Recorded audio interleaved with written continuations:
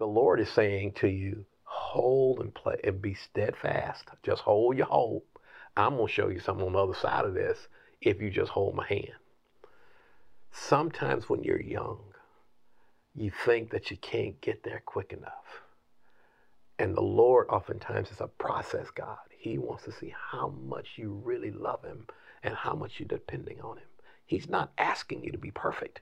He's not asking you to be perfect. He is asking for your heart.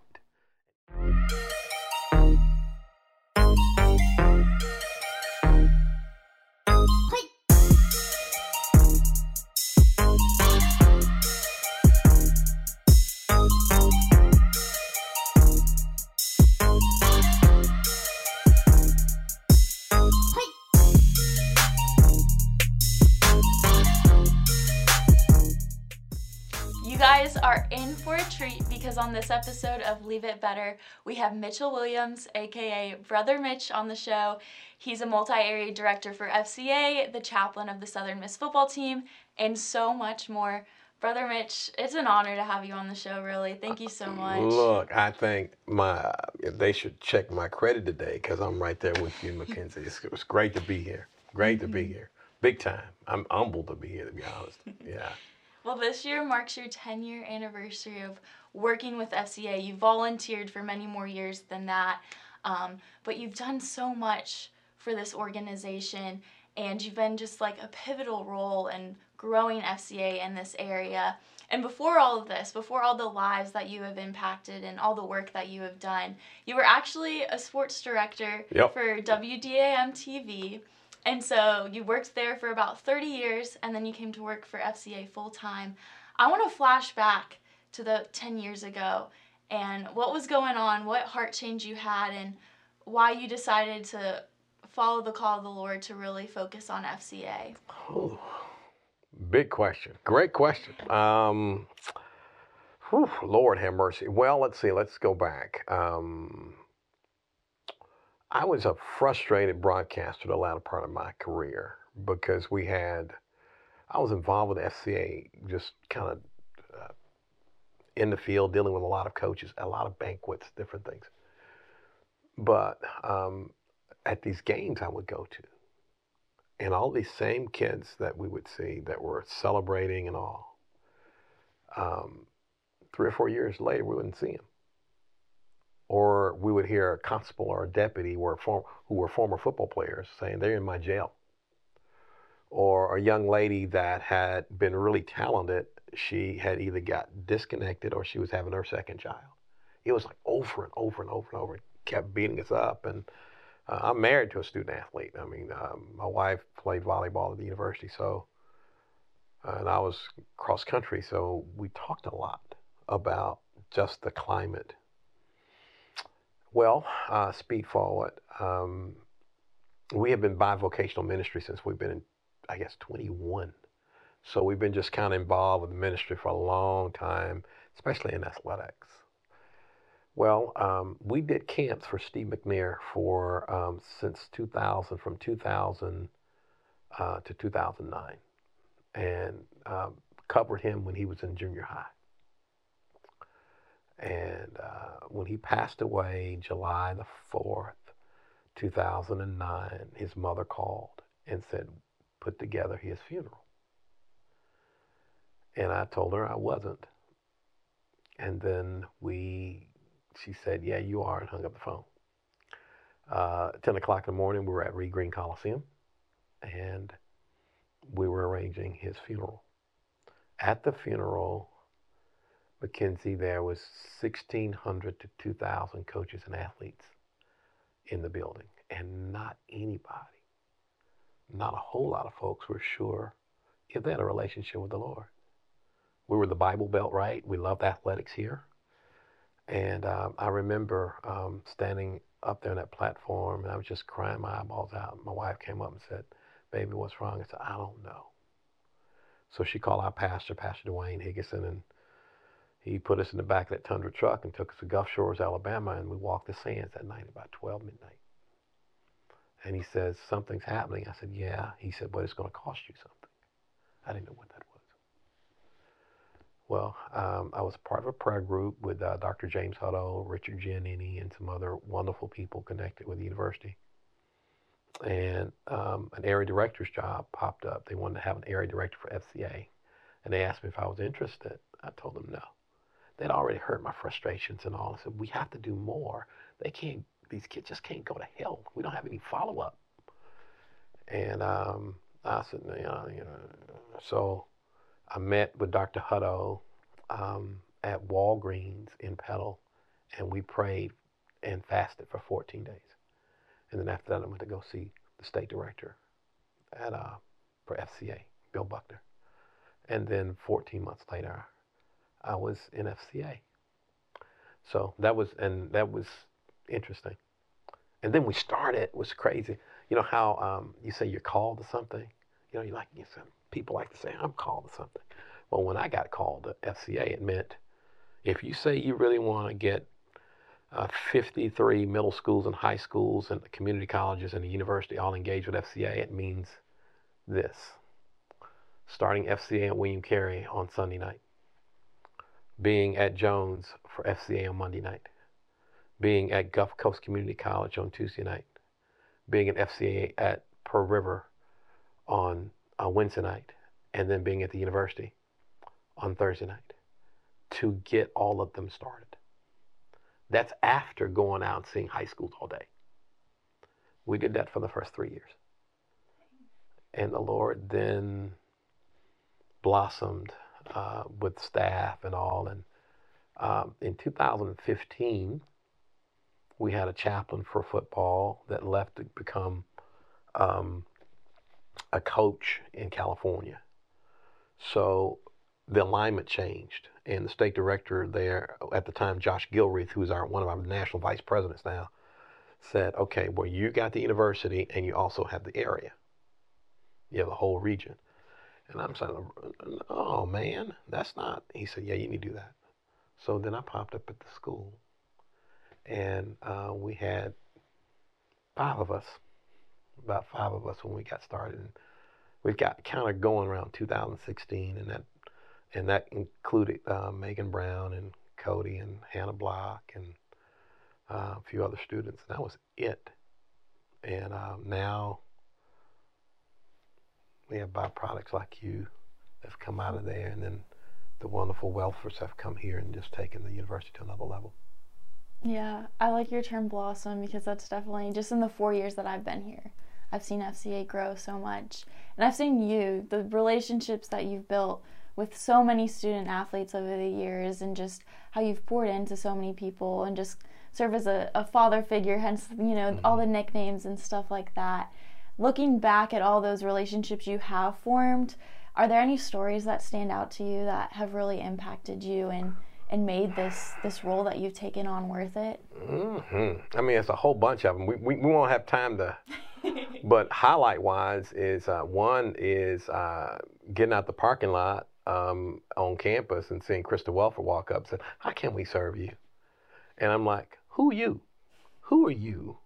And she just, how she's bubbly and smiling and everything else. And then, I got to meet Justin. I'm like, okay, all right. So Lord, what's going on with all of this? What's happening? And she starts meeting with folks before she gets into FCA. I'll never forget that meeting because I was like really a who you. Who are you? There had not been a staff on the university campus. I said, Lord, well, thank you, Jesus. This is awesome. But we didn't know where it was going. I can remember being in Pensacola, Florida, doing Cody and Hannah Block's wedding.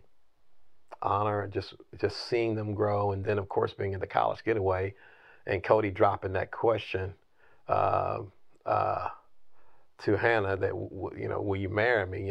And that was crazy because y'all, I've broken somebody's house to get the ring for Hannah in broad daylight. It was actually Cody and Drake's house, so we broke into the house. Not really breaking in. And then to get back to Jackson, so he could do all what. Well, I won't forget that, but I won't forget that faithful group that first started. That you're tired and you're worn down, Mackenzie, and then you come in there, you got this little old group, and they just there. And the beautiful thing was once after worship and everything was over with, the relationships they cultivated, just that little group. I will not forget that. I won't forget in starting, not having a car, a phone, an office, or a staff. And I can remember being in Jones County, coming back home off Highway 84, crying my eyeballs out and saying, Lord, what's going on? I don't know what this is going to look like. And then I was reminded by a passage of scripture that my pastor at the time, Reverend C.E. Lewis at Ebenezer Baptist Church, spoke when I was 12 years old. And it was in the old King James Version, but it's now in the NIV, but it's the same word. It's irrevocable. Your calling cannot be reversed. Romans 11:28 and 29. And so when you think about something that can't be reversed, you got to kind of go forward. And that applies to you. It applies to the Welfords. It applies to now our 20 staff. When we had nothing, it's now 20. How the Lord's done it. Your calling can't be reversed. And you can't have a calling without a caller. Good word, good word. So you do a lot of things. You just kind of highlighted, all the past, going to meetings and facilitating that. You work with the football team almost daily. Yep. A lot of the work you do is behind the scenes too. But do you have a favorite part of your job? That's a good question. My private time with the Lord at 5:30 in the morning, if it's at our office or in my closet at home, is my best part of my day. See my wife sleep, and she's in peace and going there. That's my favorite, because when I walk out that door, we're in the battle. It's time to fight.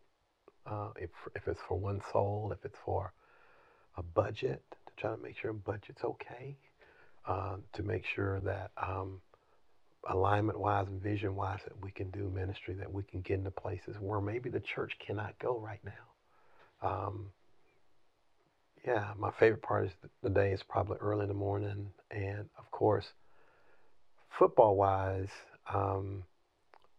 we've raised 4 boys. All our boys are grown. So when I go to do football, I want to say, not saying it's easy. It's an environment we're very comfortable with. And comfortable in the environment, but not comfortable with all the things that we have to kind of address in football. Football's own fishbowl. So got to be on alert and vigilant, full of zeal, and we try to bring that every day and be paternal too. Love kids right where they are. And there's this number in Mississippi where we have 3/4 of our kids in Mississippi that play football are fatherless. So if you see us out there, we're big huggers. Even in COVID, we've been a hugger, just to affirm them, love on them. So you've been just surrounded in the college environment, and high school too, but lots of college environment, and you've walked through victories and championships and the highs with all these college students, but also you've been there through all the lows and losses and trials and everything. I know this is a very loaded question, very general, but for college students out there, particularly young ones who are just struggling with trying to find something consistent, what is your advice to them? 2 most important things. One is that you were not built to have life alone. Find somebody, get connected with someone that will tell you the truth. Whoever that is, get connected. Don't isolate yourself. Because my grandmother used to say, isolation is the devil's workshop. And it's true. So one is to get connected with a group or someone that can walk with you. Jesus sent the disciples out in pairs. So you want to get with someone. And the second part is that The world has a message, and the Lord has a message. Anyone that can believe two messages and function is on the way of being deformed, so to speak. All of us, we've been challenged in being kind of crazy when we're listening to two kind of messages. The enemy wants to kill you, sift you like wheat, want to take you out. The Lord is saying to you, hold and play and be steadfast. Just hold your hope. I'm going to show you something on the other side of this if you just hold my hand. Sometimes when you're young, you think that you can't get there quick enough. And the Lord oftentimes is a process God. He wants to see how much you really love him and how much you're depending on him. He's not asking you to be perfect. He's not asking you to be perfect. He is asking for your heart. And if he can get your heart, then everything else will work out if he can get your heart. But you got to be willing to give it to him. And the enemy wants to tell you that your heart don't matter. And the Lord is saying, come, baby, come on, come on. Just give me some time. There are people around you that really want to walk with you and love you and accept you as you are. Condemnation is no big deal to God. God is like, I can wipe that clean. Just come my way. And you're never too far away from a blessing. So good. And final question for you. This is how we wrap up every show because it's the name of the show. And I almost feel silly asking you because it's so obvious how you have left it better with just all your work with FCA and all that you've done for all of us. But now, from this moment on, what is something particular that you are doing to leave this area and leave your peers and fellow employees and the students you work with better than you found them? Oh, man. Oh, wow.